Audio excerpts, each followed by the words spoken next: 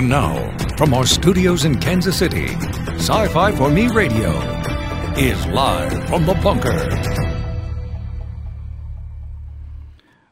Well.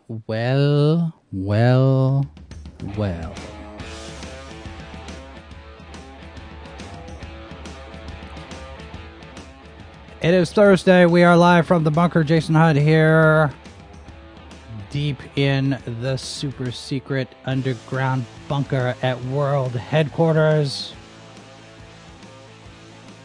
Shaking things up just a little bit. Let's have a little music to go along with this show.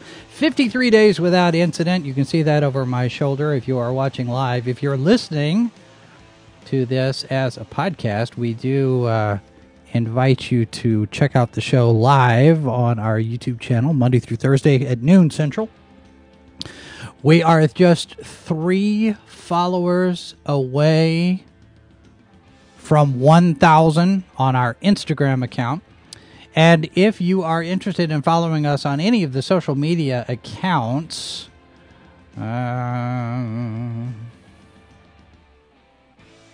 you can find us by searching out Sci-Fi for Me. That's with a number 4.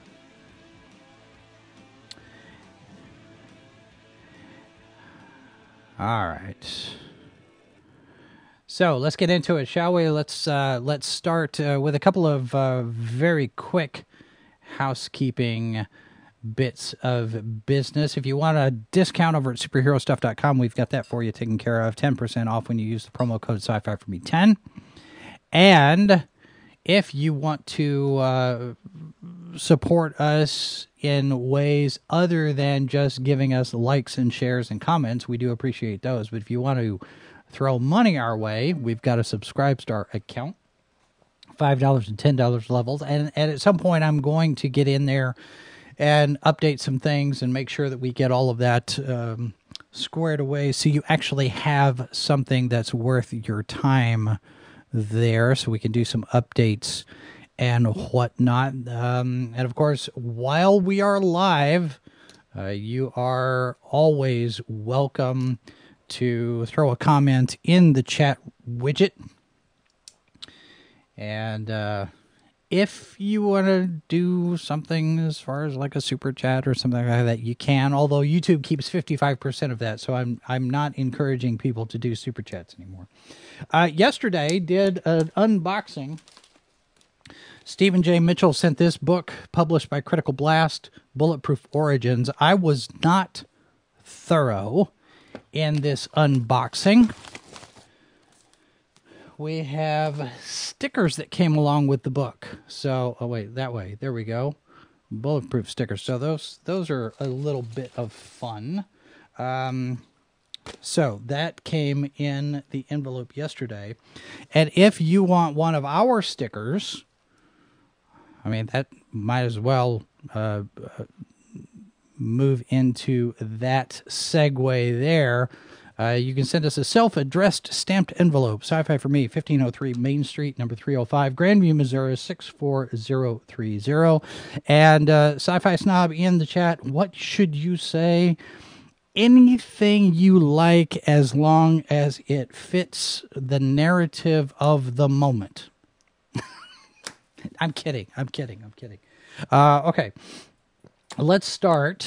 Yesterday, a lot of stuff happened yesterday. But let's start with the Scribe Awards, because that one's going to be a little bit less controversial than the other topics we've got today at hand. The 2020 Scribe Award winners were announced yesterday. Jonathan Mayberry, the president of the organization, making the announcements during a video stream on Facebook. International Association of Media Tie-In Writers announced the winners for the Scribe Awards.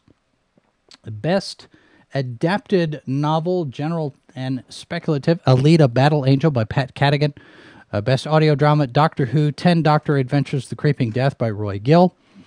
Best Graphic Novel, Blade Runner 2019 Los Angeles by Michael Green and Mike Johnson. Best Original Novel in the general category, The Bitterest Pill by Reed Farrell Coleman. Best Original Novel Speculative, it was a tie between Batman and the Court of Owls by Greg Cox and Star Trek The Next Generation Collateral Damage by David Mack, both of whom we have interviewed on this very program very, very long time ago. Best Short Story, Cutter and Raz by Chris A. Jackson, and Best Young Adult Middle Grade Book, Warhammer Adventures Attack of the Necron by Kevin Scott. So that over on our website, sci-fi4me.com, which also has the very biggest, largest, hugest, most accurate, most up-to-date, most current list of conventions that you will find anywhere online.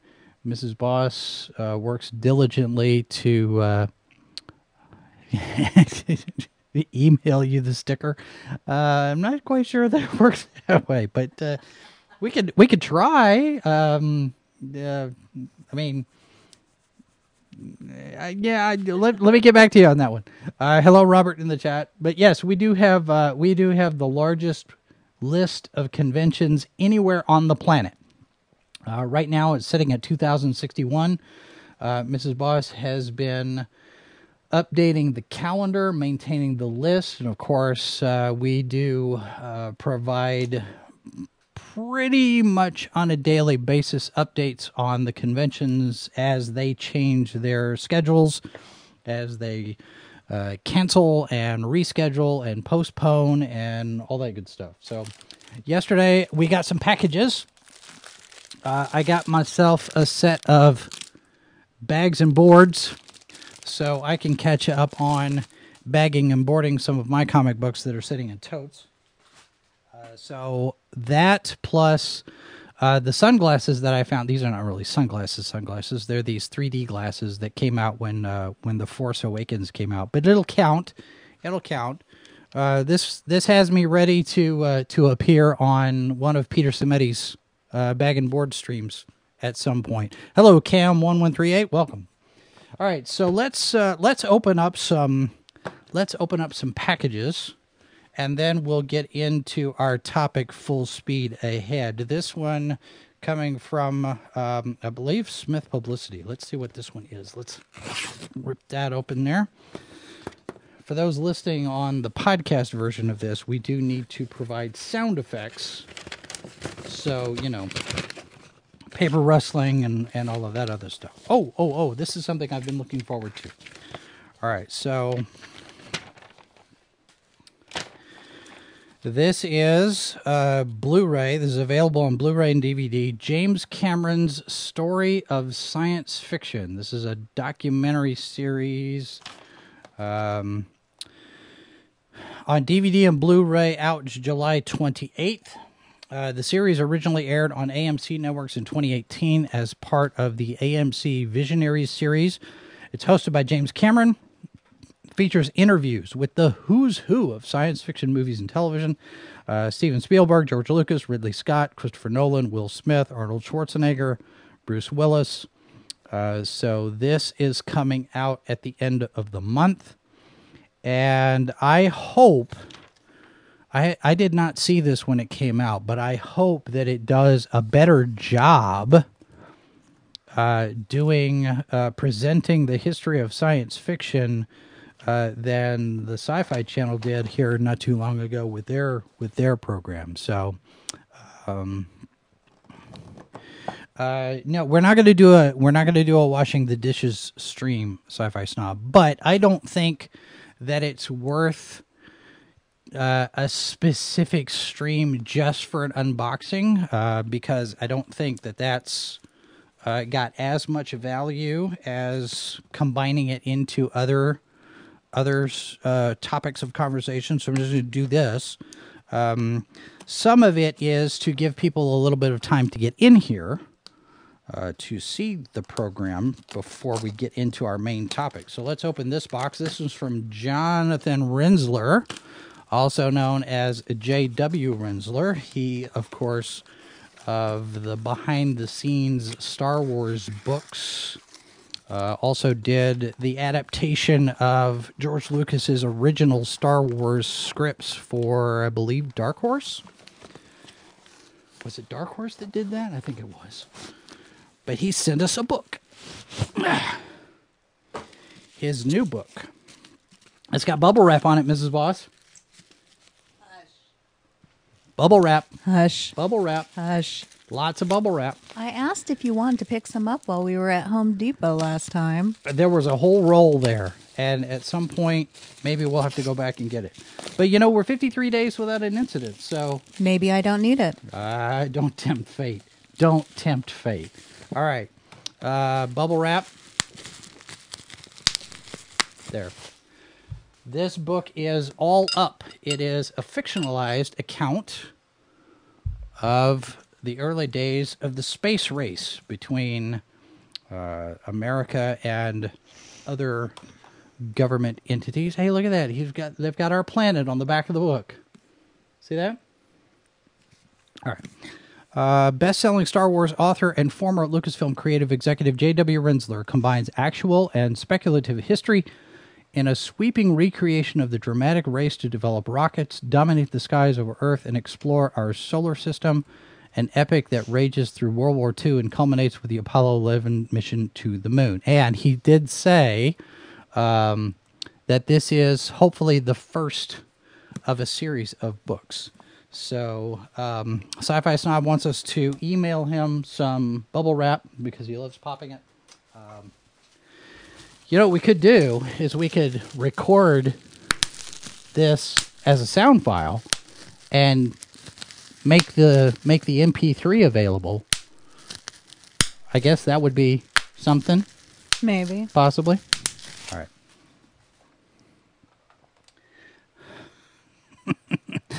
Robert says NASA is run by Nazi alien lizard people. True fact I found on the internet. It's always aliens. It's always aliens, right? All right, what is this one? This one is something that I have been looking forward to because where's the pull tab? There's a pull tab on this. Oh, Barnes & Noble, you failed. All right.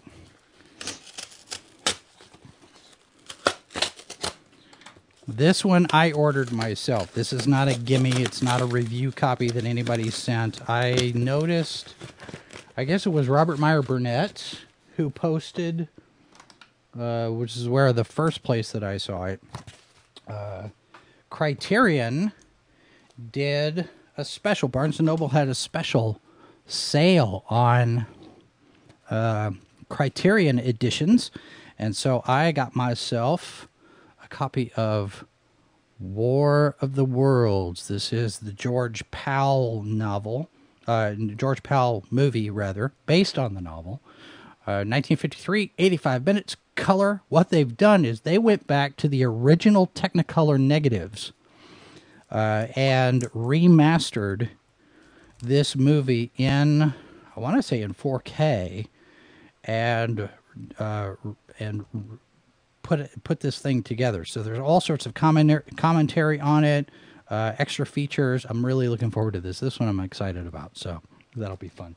A YouTube video of popping bubble wrap, Sci-Fi Snob suggests. You know what? That might not be a bad idea. It certainly would be more interesting than some things that I've seen on the internet of late. Lies. That's everything. That's everything that we got in the mail. All right, so mail call's done. Now, let us get to our topic.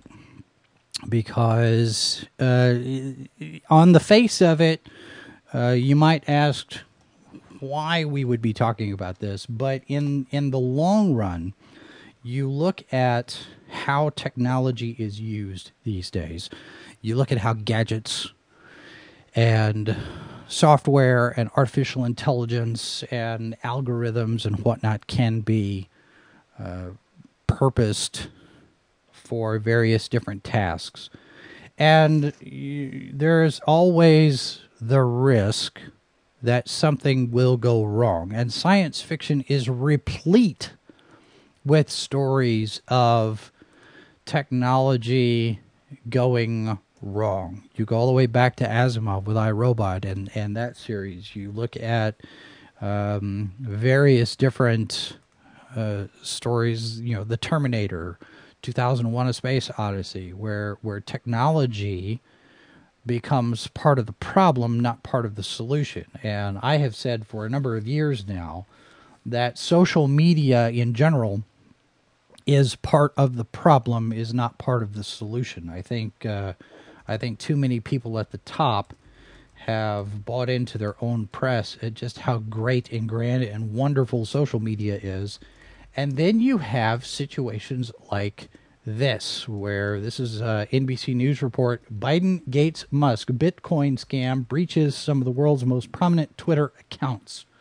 This happened yesterday. A lot of people started suddenly chattering about the fact that a number of verified accounts were posting this this Bitcoin thing. I'm giving back. You send us X amount of money, and we'll send you back twice as much. And here's the Bitcoin address.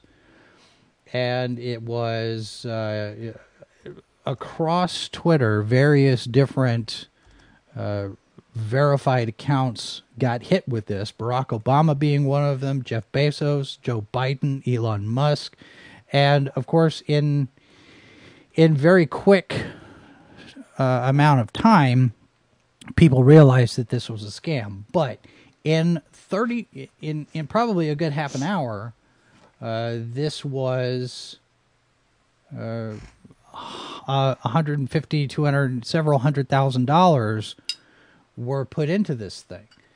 And over on Vice, they've got a few pretty good articles detailing exactly what happened here. Uber was hit, Apple was hit, and even some of the cryptocurrency platforms, Coinbase, Gemini, Binance, apparently all got hit as well. SpaceX, Elon Musk. And basically, this created a situation where Twitter sat there and said, all of the verified accounts can't post anything. They turned them off for a little while in order to try to find what was going on and shut down what was happening. But turns out, according to this report, it was somebody on the inside who facilitated this hack using administrative tools at Twitter. And it says here, one of the sources tells Motherboard at Vice, we used a rep that literally done all the work for us. I'm going to ignore the poor grammar. Second source added they paid the Twitter insider. Motherboard granted the source's anonymity to speak candidly about a security incident. A Twitter spokesperson told Motherboard that the company is still investigating whether the employee hijacked the accounts themselves or gave hackers access to the tool. Okay, one issue that I have with Vice giving anonymity to hackers who essentially committed wire fraud. This is where you get into a little bit of a gray area in terms of the ethics of this. These are people who committed a crime. These are people who stole money, and they used internet resources to do it. And my layman's understanding is that's wire fraud. And if you're going to protect the anonymity of these people for your story, that gets kind of dodgy. Yeah, we need the information. Yeah, we need the story. We need to be able to find out what exactly happened. But what's the responsibility for the media if you know the people, or if you have contact with the people who committed the crime? Are you protecting them, or are you an accessory at that point? I don't know what the legal ramifications are for this kind of thing. But one of the things that did come out of this was a screenshot of this control panel from inside Twitter. Now, if you'll recall, a couple of years ago, Jack Dorsey, the CEO of Twitter, testified before Congress that they don't shadow ban anyone, they don't have any blacklists, they don't have any verboten accounts or anything like that.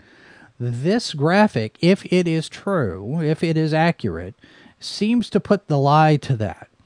And whatever the front-facing, public-facing policy is that Twitter puts out as far as their terms of service and their, there are some accounts and there are some topics that are not going to trend because hate speech, racism, violence, inciting crime and that kind of thing. And I get that. But when your CEO says we don't have blacklists and this graphic shows they have blacklists, whatever you want to call it out in public, that's just semantics.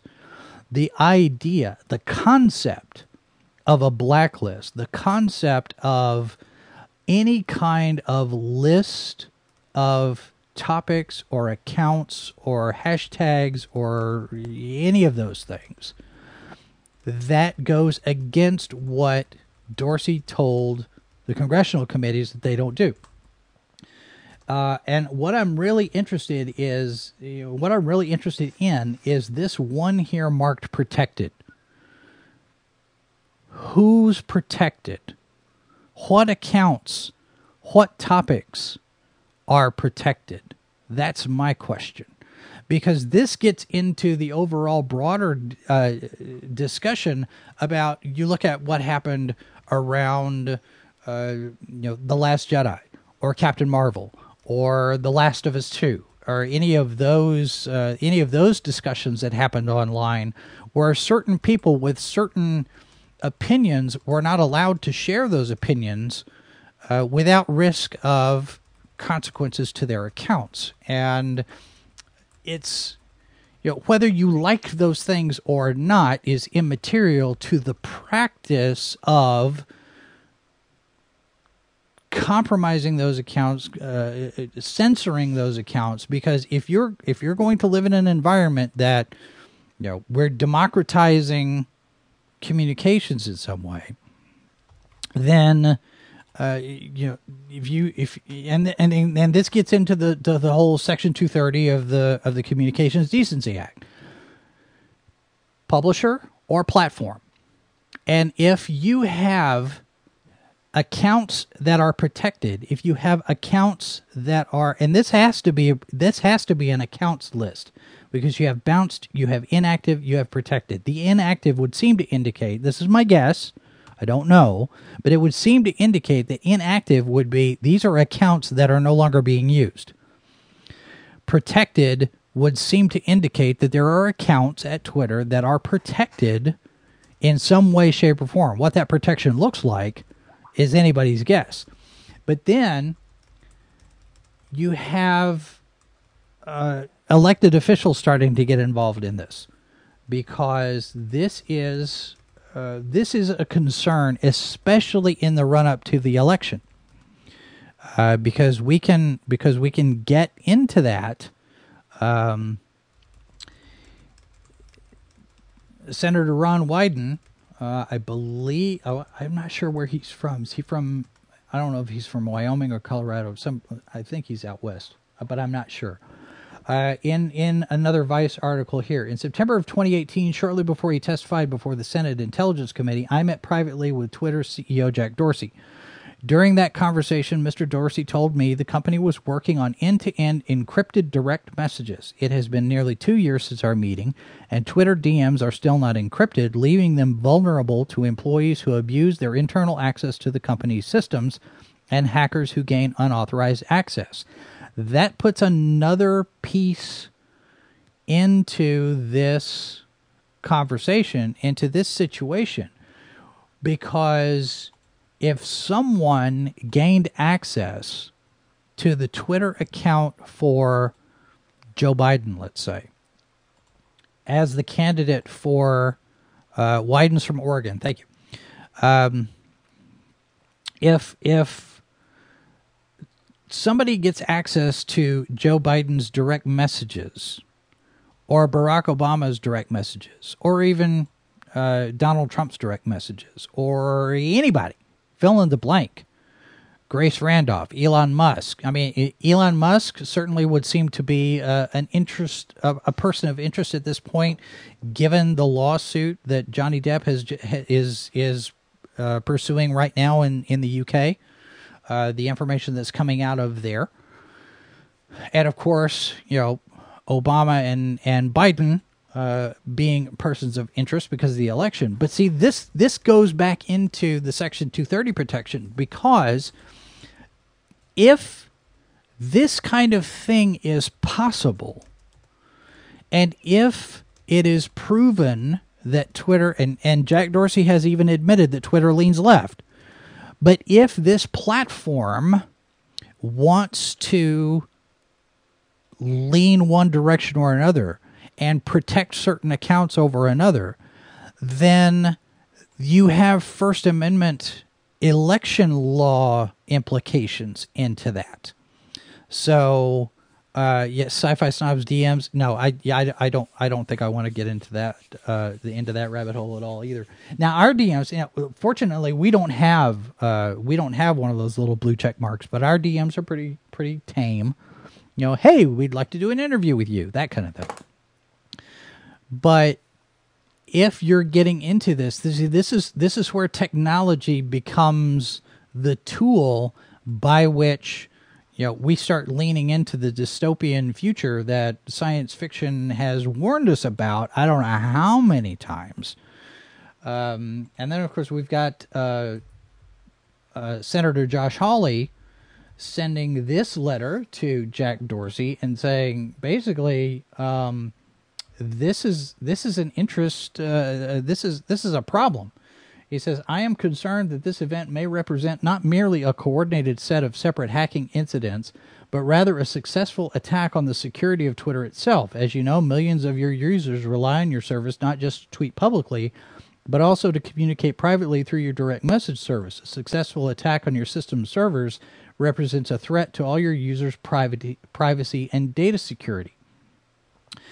And that's a question as far as your private messages and emails and stuff. But you already know that Google's reading all your email anyway.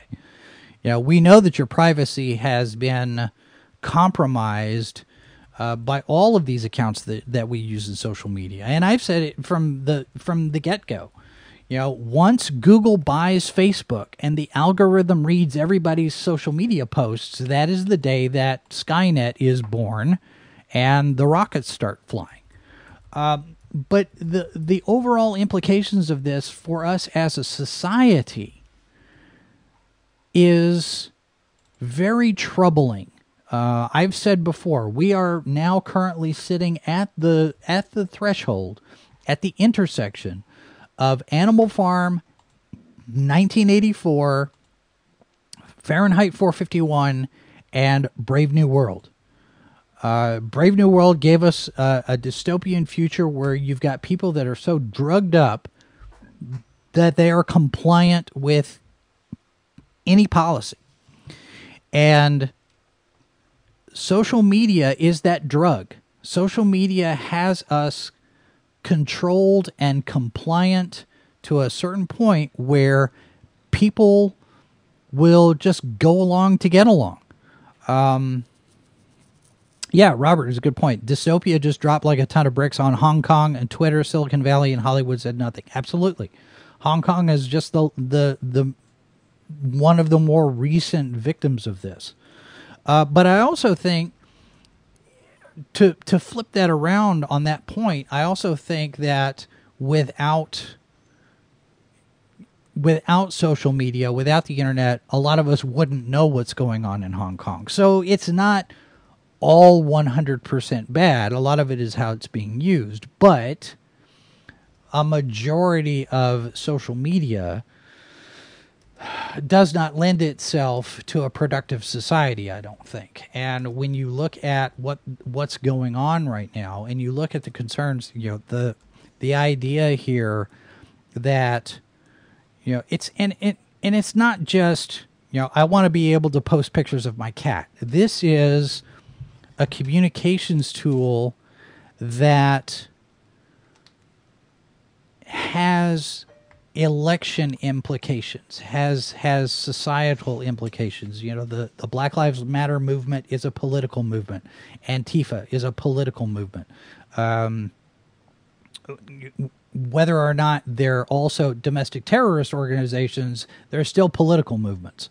And it is one of those things where we are, exactly, Robert, we are giving up. I don't think we're being robbed of our freedoms. I think we're willingly giving up our freedoms.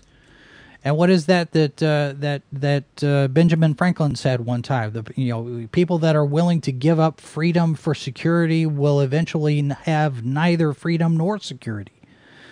If we continue to give up our rights as a society, then we will no longer have the freedom to complain or make those peaceful transitions when the government does something that we don't like. And that's where you get in, and that's when we become the Hunger Games.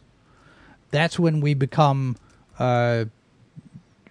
whatever comes out of the Skynet war. You look at anything going on in Planet of the Apes. At some point, the technology needs to be kept in check, and it is only as good as how it's programmed. It's only as good as the people that run it. And we've seen over and over and over and over again that the people that are running Silicon Valley are garbage people. The people that are running Google, the people that are running Twitter, the people that are running Facebook. And it's not necessarily that they're lizard people. They're just terrible people. On the face of it, from everything that we've seen, and interviews and congressional testimony and all of these different things, these are not good people. And they're in charge of these technologies that have access to so much of your personal information. I cringe and I get a sick feeling in my stomach every time I see these people doing these 10-year challenges, or the Face App stuff. What do you look like when, what did you look like then and what do you look like now? Post your graduation photos, or what do you look like as a female? This is one, it's data mining, which gets into identity hacking. But it also normalizes behavior that otherwise might not be considered normal. We get into social engineering with some of this stuff. And that takes us back to Section 230 of the Communications Decency Act. It could not be reformed soon enough for my taste. We need to have a really hard examination of how Section 230 is applied to these companies. Facebook, Twitter, Instagram, Pinterest, all of them. They need to be examined because, especially Facebook and Twitter, they are no longer acting as a non-entity platform, an impartial channel through which people post their material. It is, Facebook and Twitter are, by censoring and by categorizing things and deciding what can be posted and what cannot be posted, they have become publishers, and they are no longer, to my thinking, they are no longer eligible for protection under Section 230. Sci-Fi Snob has it exactly. The face change apps, all of that stuff changes the facial recognition, artificial intelligence. We're learning how to create your face in some way, shape, or form that we can fake your identity somehow. We can take your identity. You can become, we can become you, is what they're doing. And the mask thing is the same way. Let's see how we can, let's condition people. And I don't want to get into, sounding like tinfoil hat territory or anything, but we are conditioning people to be compliant. The mask thing, whatever you think, and I get it. My sister's a nurse. I know the virus is bad. I know this kind of thing is not great. And I know precautions need to be taken. But when you have reports coming out of Florida where every single test is positive at various different testing facilities, 100% across the board, one right after the other, in some 30 or 40 different testing facilities, that's statistically impossible. And when you come back and say, oops, we made an error, well, that oops making an error is determining policy. And when your underlying data is wrong, or if your underlying data is reported wrong, and having been in the media for 30 years, I know how the media can manipulate information to promote a particular narrative. And this narrative is being used, I think, for political purposes, and I think it is social engineering to the degree of, let's see where we can go with this, and let's see what behaviors that we can modify, and let's see how we can get people to comply. And I think it does directly impact not only the elections, but how we interact with people, how we interact with companies, the whole cashless society. We want to order everything online because we're not getting out in the stores. We don't use coin anymore. We don't use cash anymore. All of it's trackable. And I got into it over the weekend. I mentioned somebody putting words in my mouth when we were having a discussion about it. People were asking me, and I would answer, and they would come back, reflect that answer back to me, but they're putting words in my mouth saying something completely different from what I said. I think this is more, it's less of a health issue and more of an information issue. And I think the media and the politicians are using the health crisis for political gain. That's my thinking. But this Twitter thing, you look at that and you just know if they had access to direct messages from some of these people, just imagine what's about to come out. You think that it's bad now. We are in the process with you, and it really does feel to me like buy comic books with cash. I even talked to Mrs. Boss about this the other day, about putting together a cash stash, basically, of just saying, okay, let's just put together a little thing on the side where, if we have to go off the grid, then we can go off the grid. I hope that it didn't get that bad. I hope we don't get into Hunger Games territory with any of this stuff. But it really does feel like there are a number of things coming to a head. When this whole outbreak started, I looked at Mindy and I said, we are living in the middle of a Tom Clancy novel. And if you look at the structure of a Tom Clancy novel, there are all sorts of little threads and little bits and pieces that start out, and you wonder, okay, where is this going to go? How does this have any connection with all of this other stuff? And one little bit leads to another. It's a butterfly effect type of thing in his plots. And it really does feel like we are at a point where a number of narrative threads are starting to pay off. And not necessarily in a good way. We have the cancel culture thing coming to a head. We have, what's her name? Ari Bryce? Ari Bress? Who was it that just resigned from the New York Times? All of that coming out. We have this bit with Twitter getting hacked now. It feels like there are bits and pieces of things that are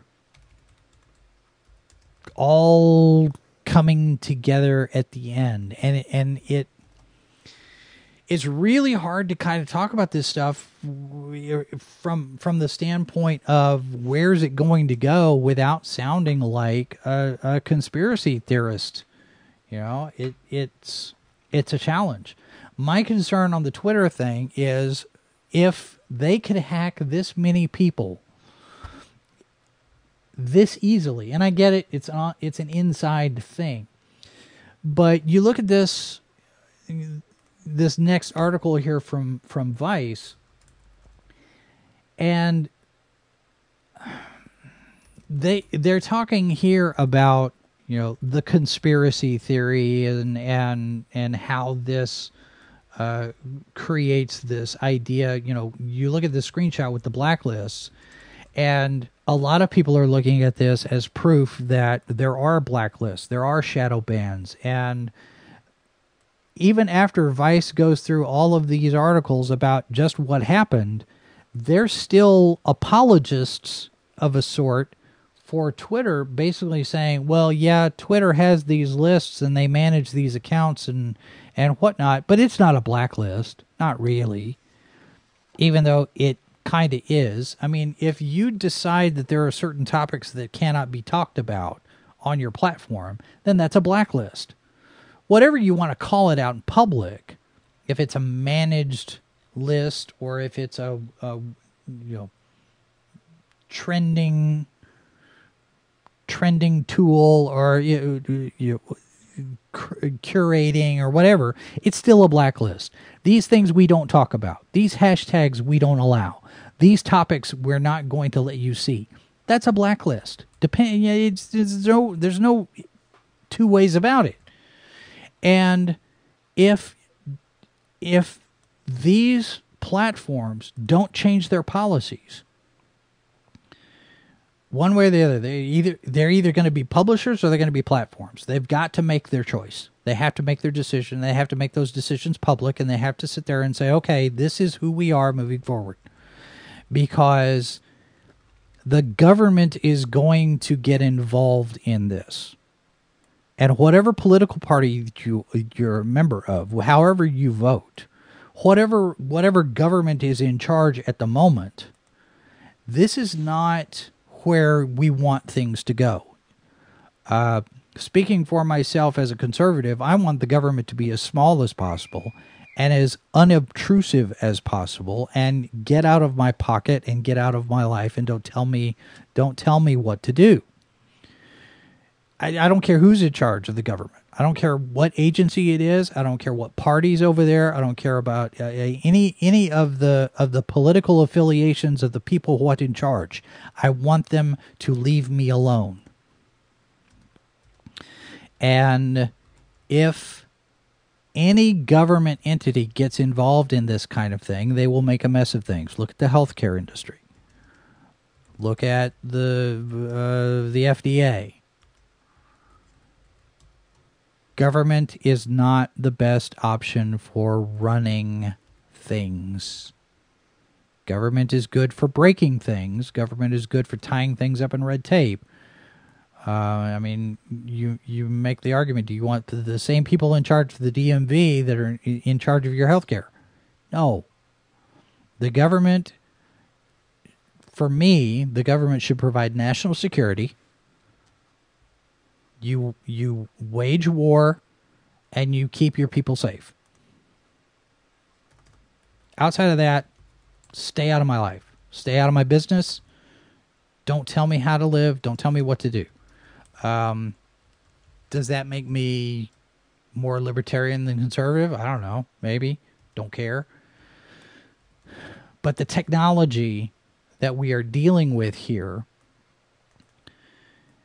doesn't look at your political party. Yeah, Twitter leans left. Yes, Facebook leans left. Okay, fine. But the technology itself, how it's used, that has an effect on everybody regardless of your party, regardless of your lifestyle, regardless of your upbringing, where you live, how you live, what kind of job you have. This is how we get to Fahrenheit 451. This is how we get to 1984. Newspeak. We've always been at war with East Asia. This is 1984 stuff here. And it is, you know, it can be terrifying to think of the broader implications of this. If it has an impact on elections, local, regional, state, federal, whatever, that affects policies, that affects judiciary choices and agency choice, agency directors and that kind of thing. That changes policy. That has an effect on the citizens. It has an effect on national security. It has an effect on trade deals. It has an effect on foreign policy. If the technology that we're using now is used in a way to negatively influence or have some sort of an impact on lifestyle choices, on how we interact with other people even, this social engineering part of it has broader implications. And that leads us down the path to the Hunger Games, to Divergent, to the Terminator. What other, Brave New, I already mentioned Brave New World. But we've seen, Fahrenheit 451, it's not just burning books. We're canceling people. You're not allowed to say that. You're not allowed to think that. You're not allowed to be that person. If you're, we see it now with the complaints about casting in Hollywood. Trans characters can only be played by trans performers. Okay, it's acting. You're pretending for a living. Scarlett Johansson is not a Russian super spy. All right, Mark Ruffalo is not actually affected by gamma radiation and turns into this giant brute that's green. It's called acting. It's performance. And, we see it with the various different voice actors that are saying, well, my character is black and I'm not, so I'm not going to voice this character anymore.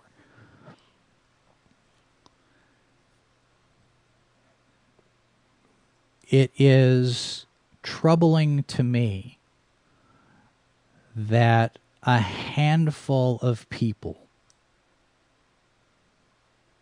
the effect on the voting for world president, yeah, that's coming. This whole one world government thing, as nice as it's presented in stories like Star Trek and whatnot, it's not feasible. Have you met humanity lately? I don't think we're ever going to get to that one world government or anything except at the point of a gun. If we get to that point, we will have been forced to get to that point, and that's what my concern is. That a lot of this technology that we use nowadays has gotten out of hand. There are not enough controls on it. There's not. It's too big. It's like when the government went after AT&T and split them up into the little baby bells back in the 80s or 90s. Monopolies are bad in some cases. Facebook. Yes. Santa Claus is real. Santa Claus is a Time Lord. So I do think that there are some exceptions to that. But no, the Hulk is not real, sadly. But it's it's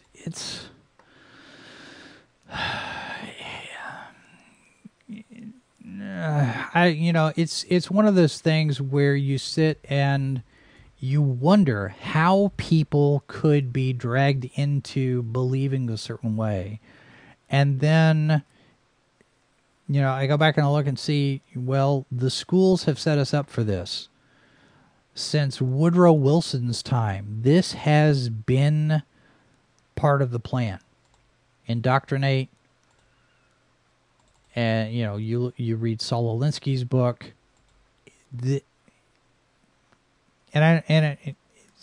It's hard for me to get... It's hard for me to separate, because this being a genre site, I have said I don't want to get into the politics of any particular thing, and I'm not advocating a certain particular thing. But from a technology standpoint and from a dystopian future standpoint, I think this discussion needs to happen. And I think that from that aspect of things, we're looking at the dystopian future happening now in real time. And I think that there are not enough people who understand 1984 was a warning. There are not enough people that understand that Animal Farm was a warning.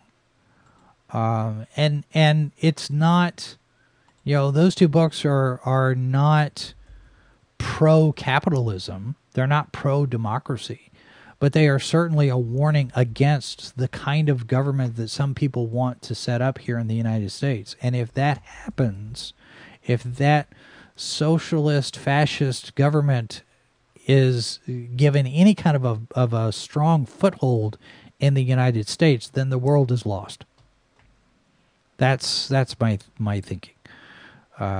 We are in Hunger Games territory. And no amount of good intentions or, thinking that we're going to get to the Star Trek utopia, it ain't going to happen. The Star Trek utopia has never been a practical thing anyway. Certain arrangements, certain points of view look good on paper. But when you introduce the human race to it, when you introduce people to it, all bets are off. Because some people want to help other people. Some people want to do good with technology. Some people want to do good with their opportunities that technology brings, that, prosperity and resources, give them those opportunities to help people. And then there are other people that just want to watch the world burn. And right now, there's a question on who's going to win that race.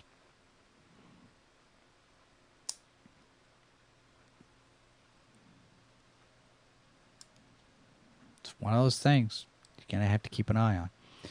So, not to be a Debbie Downer or anything going into the weekend, but this is a concern. This is one of those things where it just, I just don't know.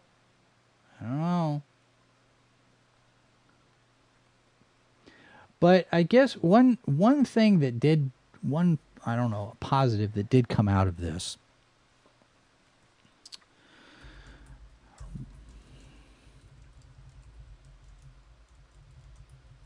Rian Johnson's Twitter account is gone.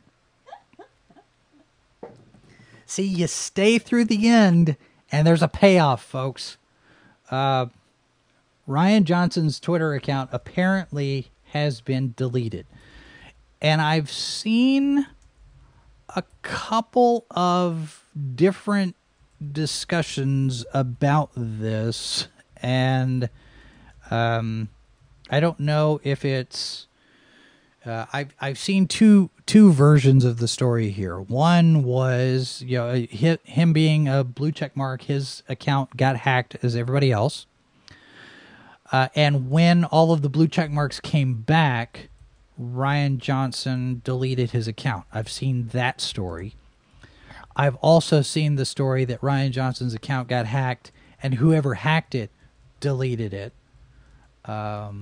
I don't know which one is true. I have not seen evidence one way or the other yet, but it does appear that Rian Johnson is no longer on Twitter, and it might or might not have been his idea. So whether or not you feel that's a good thing, I'm going to leave that to you. I'll leave everyone to have their own thoughts about that. I have my thoughts about it, and certainly we can get into that on Friday during the Ranker Pit. We can talk about it a little bit there. But yeah, it looks like Rian Johnson's gone. Of course, he might be back. He might come back at some point. If this is the result of the hack, then I'm pretty sure that Twitter will be able to help him restore his account. If he's decided to just delete it himself, then that's his choice, and he can do what he wants. I mean, Sean Gordon Murphy just did it. People leave Twitter all the time. I deleted my own personal account here a couple of years ago. So it is what it is. Getting information about his next blockbuster movie, I guess we'll just have to wait for the trade magazines to interview him, and maybe he'll talk about his next blockbuster movie in and around all of the questions still about The Last Jedi, because he won't shut up about it. Not that matters or anything, right? Okay, so let's take care here. A couple of things. If you like this kind of content, I'm not sure what's wrong with you, but you can support us. Give us a thumbs up. The chat's been very active today. Thanks very much for your participation. If you want to support us financially, we do have an account at Subscribestar, and we have a discount code over at superherostuff.com, and that you could use Sci-Fi for Me 10 will get you 10% off. And of course, if you want a sticker, you can send a self-addressed stamped envelope, Sci-Fi for Me, 1503 Main Street, number 305, Grandview, Missouri 64030. And there's all of the different social media accounts down there on the bottom where you can find Sci-Fi for Me.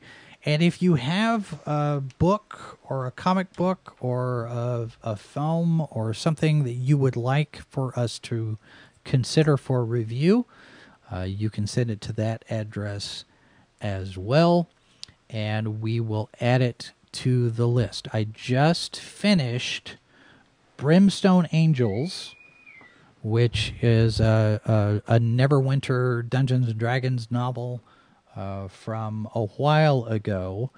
So I'll be putting out a review of that. We're very slowly going through the review pile of all of these different books that we've had dating back to 2012. So we'll get through it eventually. Mr. Harvey has a few books on his table to review, and I'm trying to get through a few of them here myself, and so we'll get through that. Anyway, C rating today. Not enough reading with your chat. Well, Sci-Fi Snob, it's just one of those things. I have to balance things out. We have to balance all of the different sources for material. But I do appreciate everybody being here. Thanks very much for watching. Those of you who are listening, we do appreciate you listening to the show. You can watch Monday through Thursday, noon Central, live on our YouTube channel. And in the meantime, we are working on lining up guests for next week. Thursday, Peter Simeti from Alterna Comics will be here, and we're waiting to hear back from a couple of other invites that have gone out. My hope is eventually we get up to speed enough that most of these hours are interviews and conversations, and fewer of me just ranting for an hour. So that's the goal. If you have suggestions for interview guests, send us an email, let us know. Send us feedback if you'd like. You can leave us a comment, or you can send us a note live from the bunker at sci-fi4me.com. And that's going to do it for us this hour. Thanks very much. We will be back with more later. This has been a presentation of Sci-Fi for Me Radio. Copyright 2020 by Flaming Dog Media, LLC. All rights reserved. No portion of this program may be retransmitted without the express written consent of Flaming Dog Media.